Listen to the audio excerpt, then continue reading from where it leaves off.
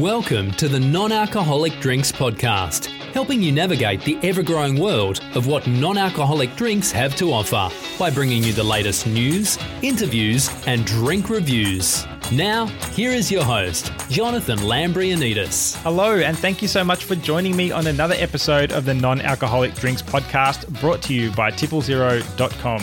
This is a podcast for anyone looking to take the guesswork out of what an alcoholic drink to try next while staying up to date with the latest news and new releases. My name is Jonathan Lambrianidis, and today's episode is supported by Brunswick Aces, the creators of Australia's first non-alcoholic gin, founders of Australia's first non-alcoholic bar and bottle shop, and the online home of non-alcoholic. They have been kind enough to offer listeners a 12% discount using the code TIPPLE12 at checkout on their wide range of non-alcoholic beer, wine, and spirits from all over the world. So to find out more, head over to brunswickaces.com and choose how you drink, not if you drink. So on today's episode, I'm chatting with Erica from Nista. Now, if you've been looking for a dark non-alc spirit that has some really great complexity and mouthfeel and depth and heat to it, I think I've found one for you, or potentially even two if you like oaky and smokiness as well.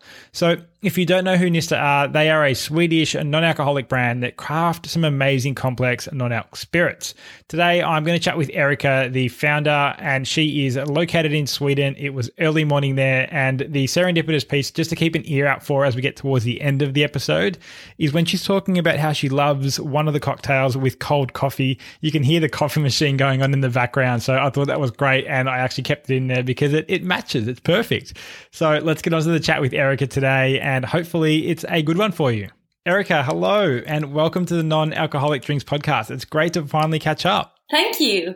Likewise. I am really glad you got to try them. I know we've been trying to sort that out for a little while, but it was great to get them from the Brunswick Aces guys who sorted me out with a bottle of each.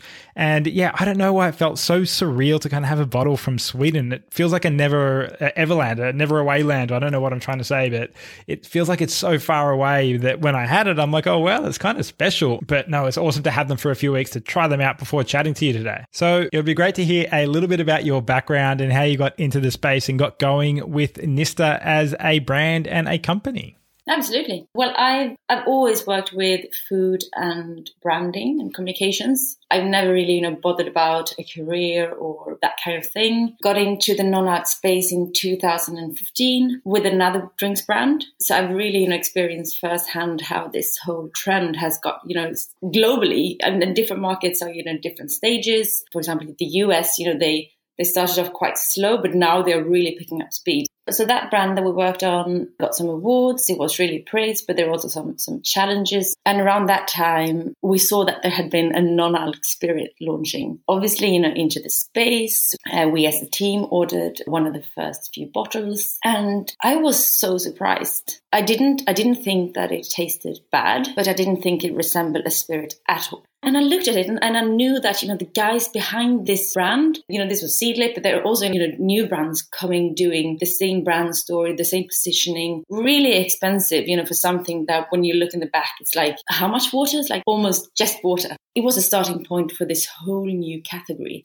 Anyway, so I tried, I was confused. I realized that it's not the point that it should be spirit-like and challenging and complex and difficult. But the point is, to make it socially acceptable for someone who is caring about health, not to drink. So what matters is that you can go out, you can, be with your friends, you can have something that doesn't taste bad in the glass. But I thought, hey, what about bartenders? Can they really use this? Are there enough margins for them to be able to use this? We're based in Malmö, so it's in the very south of Sweden, and we're just 25 minutes from Copenhagen. So we went to Copenhagen and we went to the top bars and we did blind tests and we put a lot of questions, not just like, will these products work, but rather if we set aside the intoxication effect, because, that would always be something that alcohol brings. If we put that aside, what is it that makes a whiskey so nice? What is it that makes it, so good as a base for certain drinks? what kind of characteristics are there in there? Well, there are the smokiness, the tannins, and based on their questions or on their answers, I went into the kitchen. So Gnista is more built as you'd build a meal. Well, we need acidity. Where can we get the acidity? Rhubarb is fantastic, etc. And then it ended up with sort of a combination of, I suppose, cooking methods. We have distillates, for example. So and filtration and smoking. So it's a combination of different things. But in my head, what matters is the liquid. I want to be able to offer something that does the job when you don't want the alcohol sometimes or always, or, just on the one drink for that night. When you don't want the alcohol and it's a dark spirit drinking occasion, I want liquids that really will make the job. Yeah, and they give you that feeling that you are drinking something that is actually similar to a fine spirit. It's not just there because it has to be there. It's there because it belongs there and someone would actively choose to drink it. And I think that was kind of the first thing I came across, because it was really funny to hear you say the ones that you tried didn't quite land. I had one which will remain nameless, and it was a dark spirit. I had it and it actually was so far from the mark that I was actually a little bit worried to try the barreled oak. It was that kind of, had that much of a pronounced effect on me. And I kind of summed up the courage to get over it and get onto the barreled oak. And I couldn't quite believe the level of oakiness and smokiness in there. And then looking at the floral wormwood, the hints of citrus in there as well. So I know that the flavor profiles would be limitless because, like you said, you're building it like a food. So I guess the flavor profiles and the ingredients are limitless. So how did you go about choosing that, narrowing all that down to land on the flavors that you ended up with? I did some research because, again, what matters wouldn't be the actual, flavor imitations of spirit. That didn't work. But I think I did look into so certain gins, what kind of herbal, floral variations are there? And also did the same for whiskeys. I found various maps. But then I think, just 20 years of cooking to start with, I wanted to have a base that I could use for different kind of liquids. And so this base consisted of wormwood, lovage, rhubarb, fresh ginger, pepper, and oak. That is really, and it still goes into the master brew. But what happens is that quite soon you realize that there is room for some small variations, but not massive changes. So, for example, if you use spring rhubarb and compare that to August rhubarb, yes, you will have a different acidity, etc. If you use, different wormwood leaves, have very different bitterness. So what happens, we've tried to standardize and really I created these kind of first ones, but then I found a fantastic guy called Fredrik, who is our master blender, and he's almost too, fine with flavors. So he's, I'm like, no, I want more, habanero, more punginess, more bitterness, more. And he's like, no, I want the perfect balance of everything. But anyways, so he's the one who's been creating and developing these recipes. So these days we don't put in X amount of wormwood leaves. We create that on the side and we put in, X amount of bitterness into the master brew. So it's really adapted to the time of year or the flavour that's coming out of the ingredients and making sure that what you're getting out of it matches what people are expecting from the drink and the actual profile of the wormwood or the barreled oak itself. Yeah, but the early batches, it was we did one and that was perfect, and then we created a second one and it was a bit lame. So these were very early batches, yeah. And then we created a third one and they were super bitter. I think I lost Norway as a country because it was so bitter. We had this importer, he loved it, and it's a small country, doesn't matter, but he got some of the bars really excited. We got the monopoly, but then it was way too bitter for the ordinary man. But since then, it's been 2 years. So since then, we've adjusted. So these days, they're much more stable. Yeah, and that is really interesting to hear. The people I've spoken to who create the spirits especially say that the seasonality is something which is so hard to get across initially because things are so different. And like you said, the August versus a spring rhubarb can provide such a different impact. So it sounds like you've got Fredrik there as a team to work with you. Do you have anyone else on board? Or is it just the two of you who are creating and building this and getting it global? So he's on the production side, and then I work with Magnus, who I've been working with for years now. He's like a designer and engineer, but he's just super, creative and get things done. And then there's Mark, who's British, who is like the the marketing director, you'd say, but he got on board quite recently. So what we've done, he just started now, like with small tests for paid media. So in essence, we've been around for almost 2 years and we haven't spent anything on marketing, like zero. We've grown completely organically. We haven't done any ads, and I think what we have is, good product and a different positioning. Yeah, and that's right. I think it's build it and they will come, especially down here in Australia. So many products get a bit of a cult following or start to really get some traction based off just simple word of mouth or people talking to one another and then kind of seeing it somewhere in an ad or something else. And then all of a sudden it starts flying really quite quickly. It does take a long. I mean, I know a lot of brands that really, excelled during COVID and the lockdown, and because they got out and they did the whole online, selling directly to people. But if you don't have a budget, it's very hard. Yeah, I imagine it would be. And I think that's one of the things I hear a little bit when people say they're coming into the space or starting up a new business is they want to do it on their own and they really want to bootstrap it and get it going. But it sounds like you've really managed to get through that period and get it growing and now build it with a team around you. So in terms of the product and creating it from a process point of view, I know you said you guys do it in small batches and by hand. So how do you go about producing it and essentially making it? So in essence, we have like this master brew where we add quite a few of these ingredients, and some of them are, prepared on the side and some of them go in directly. And then we create on the side like vodka extracts. In Floral Wormwood, we have juniper, oregano, star anise, and habanero. So we, soak out these, but this is done, on beforehand and it's put on oak barrels. And then we also have the distillates that are made on the side. So we have the master brew, we have the distillates, and we have the vodka. But, it's really good stuff in there. And I think, people that care about taste, they will know. For example, so if we just talk about pepper and pepper or cinnamon and cinnamon, it's like worlds apart, depending on what you choose.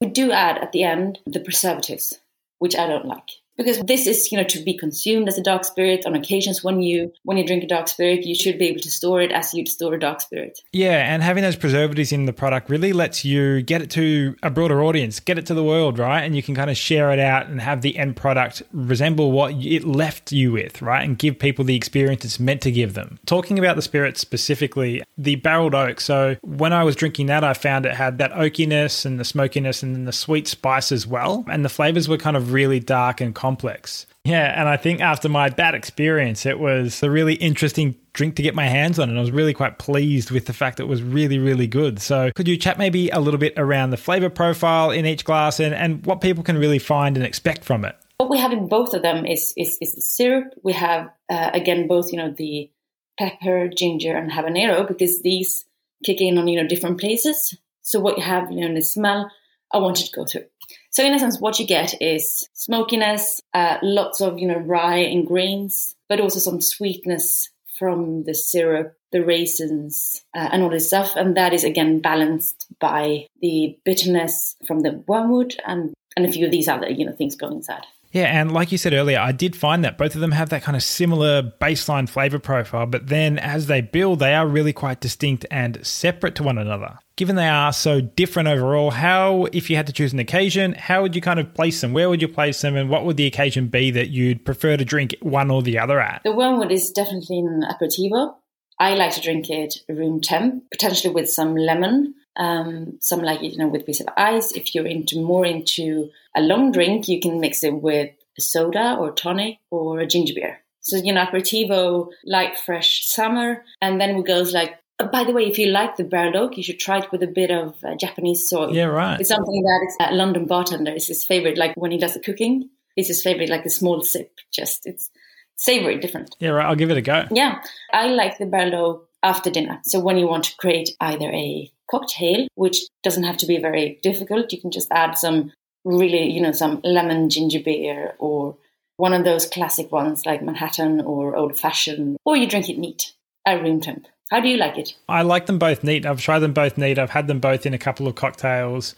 I was looking at the soy version of it, the soy cocktail, because I wrote that up as part of the review I've got, and I was really interested to give it a go, but haven't done that yet. So after I chat to you, I will do that. And it sounds like you've been working with quite a few different bars and bartenders as well. So how's that going, and how's the feedback been going from bartenders to customers as well? Well, I think bartenders in general are our biggest fan club. They really look for useful spirit substitutes that you can use that aren't too costly. But with Gnista, you can make these, classic drinks that people will, continue to want, like a Negroni or an old fashioned. It's been in fashion for years and years and years, and it will continue to be so at bars. Yeah, and it sounds like they've taken it up at a rate of knots, and it gives them the flexibility to offer a low alcohol cocktail or a no alcohol cocktail and just really open up their menu to other people and really keep building upon drinks that may have been around for a while and add a different touch to them. Yeah. But if you, for example, take the floral wormwood, you can take it in so many different directions.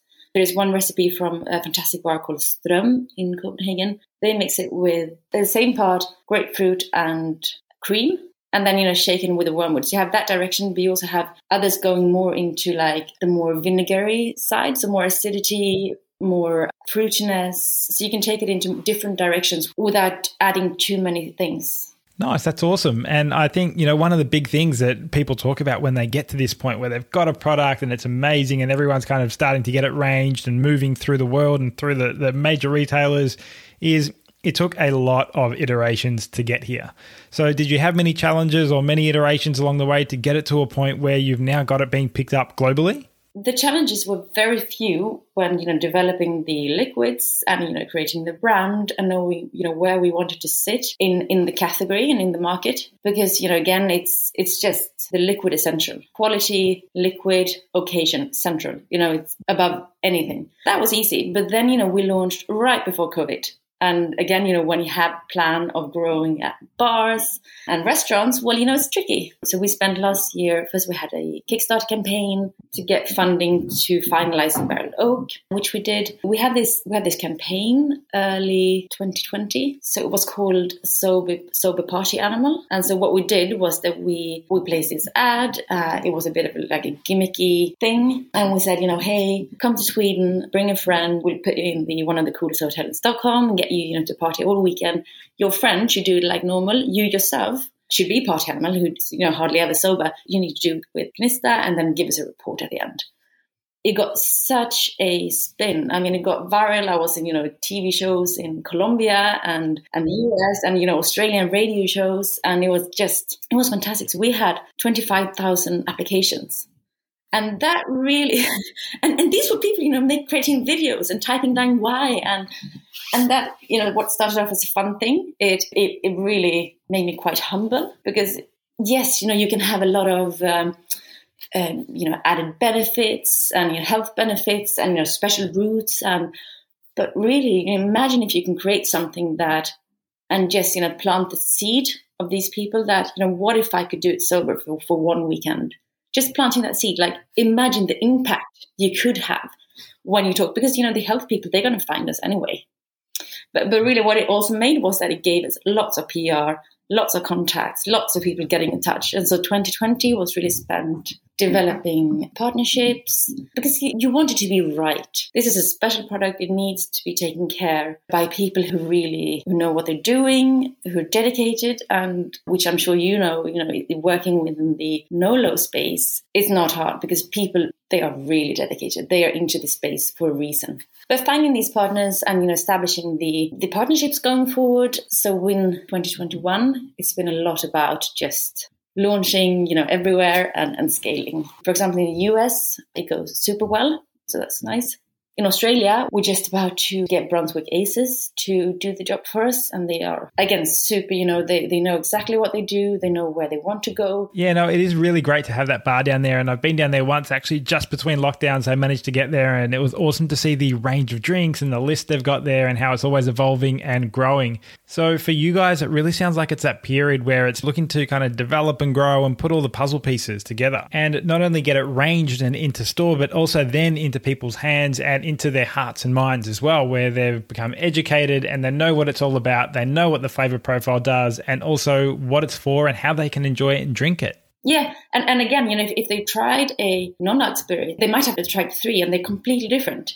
If they tried one and had a bad experience or just an experience that didn't meet their expectations, well, they might not want to try another one. So it's a bit about education. It's also about following, I would say, the cycles of no and low. So if you take Sweden, it's a small country, but all our booze is sold here, via the monopoly. This is chains of stores. And the positioning as a dark spirit, very important for me. You know, I don't want to be sold in next to the juices in the supermarkets in Sweden. So I want it to be, you know, when you go and buy your wine, that's where you get Gnista. And I started talking to them, 2 years ago, and they were really, hesitant and no, we don't believe in this. And it's just, made up thing, the non-alc spirit thing. We kept the discussion going. And after, a year ahead, they got back and they said, you know what, I think this is mostly something that you need to drink when you're out, in a bar. You need the bartender to create a drink and tell the story. It's not something you buy at home.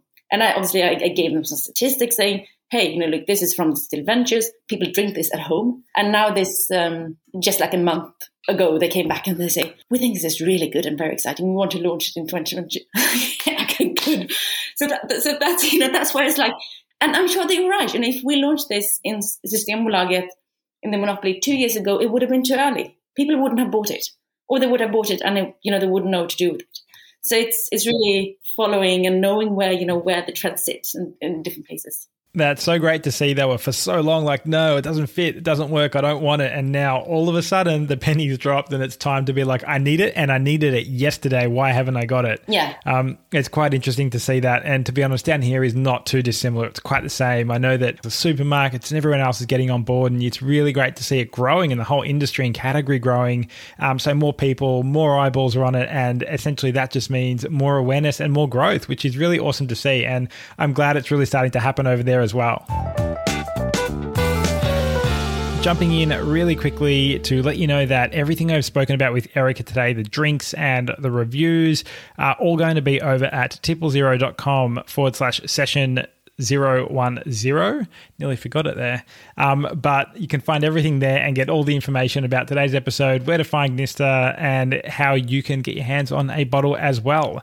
And to wrap up, I chatted to Erica about her favorite drinks and the way that she likes to enjoy the product after working on it for the day is all done and dusted. So let's wrap up with that and get to the end of today's episode. So I know we spoke about it a little bit earlier and we've touched on it quite a bit around the different cocktails, but could we recap and go back over your favorite cocktails and how you like enjoying them? Because there's always something quite nice to hear about the way that the founders or the creators enjoy the drinks, because it just means that it's just a little bit around of an insight as to how the drink got started and how everything got created. And it just helps kind of give you something to look out for when you're drinking it. So have you got a couple of favorites, or what would be your go-to when you're drinking it at home at the end of a day and Gnista work is done and it's time to enjoy a Gnista instead? Well, the Floral Wormwood is, again, neat with a bit of lemon, sort of 19-20 degrees, so like just below room temp. When I create these cocktails, I use the one with the cream that I told you about, with the grapefruit and the cream, but I make it with oat cream, which is even better, so not as like fatty. So it's 1 part Gnista, 1 part grapefruit juice, and 1 part either cream or oat cream, and then just shake it with ice. So it's really it's an interesting, easy to make cocktail without alcohol. And the barrel oak, neat. If you want something that is not as sweet, I mix it with soda. What you get then is mostly a weird tasting drink, I would say. Like, it's you can really taste the different nuances. But I also like it with lemon, neat. If I were to make a cocktail, I like it with coffee, like cold coffee. And the barrel oak. Brilliant. Well, Erica, thanks again for chatting today. It's been really awesome to hear the way that Gnista go around making the products and how you've created something which I don't think I've seen very many people do from a food perspective. So it's great to hear that. And I really look forward to hearing the way that people enjoy it too. So I'll have everything in today's episode over in the show notes over at triplezero.com/session 010. So you can find everything there, and I'll have all the drinks, all the reviews ready for you to go, and also where you can buy them. Well, thank you so much for having me on, Jonathan, and for being such fan. All right, so I hope you enjoyed hearing all about Gnista in today's episode with Erica. Like I mentioned just a minute ago, you can find everything from today's episode over at triplezero.com/session 010. And I'll have all the reviews up there for the barreled oak and the floral wormwood, and the links to where you can find them as well. Now, if you're looking for some other information around what I'm up to and what else is going on at Tipple Zero, head over to @TippleZeroDrinks on Instagram and check it out there. Or if you want to get in touch and let me know what you're drinking, drop me an email at podcast@TippleZero.com. Until next time, I hope you guys enjoy some amazing non-alc drinks, and I'll chat to you soon. Bye.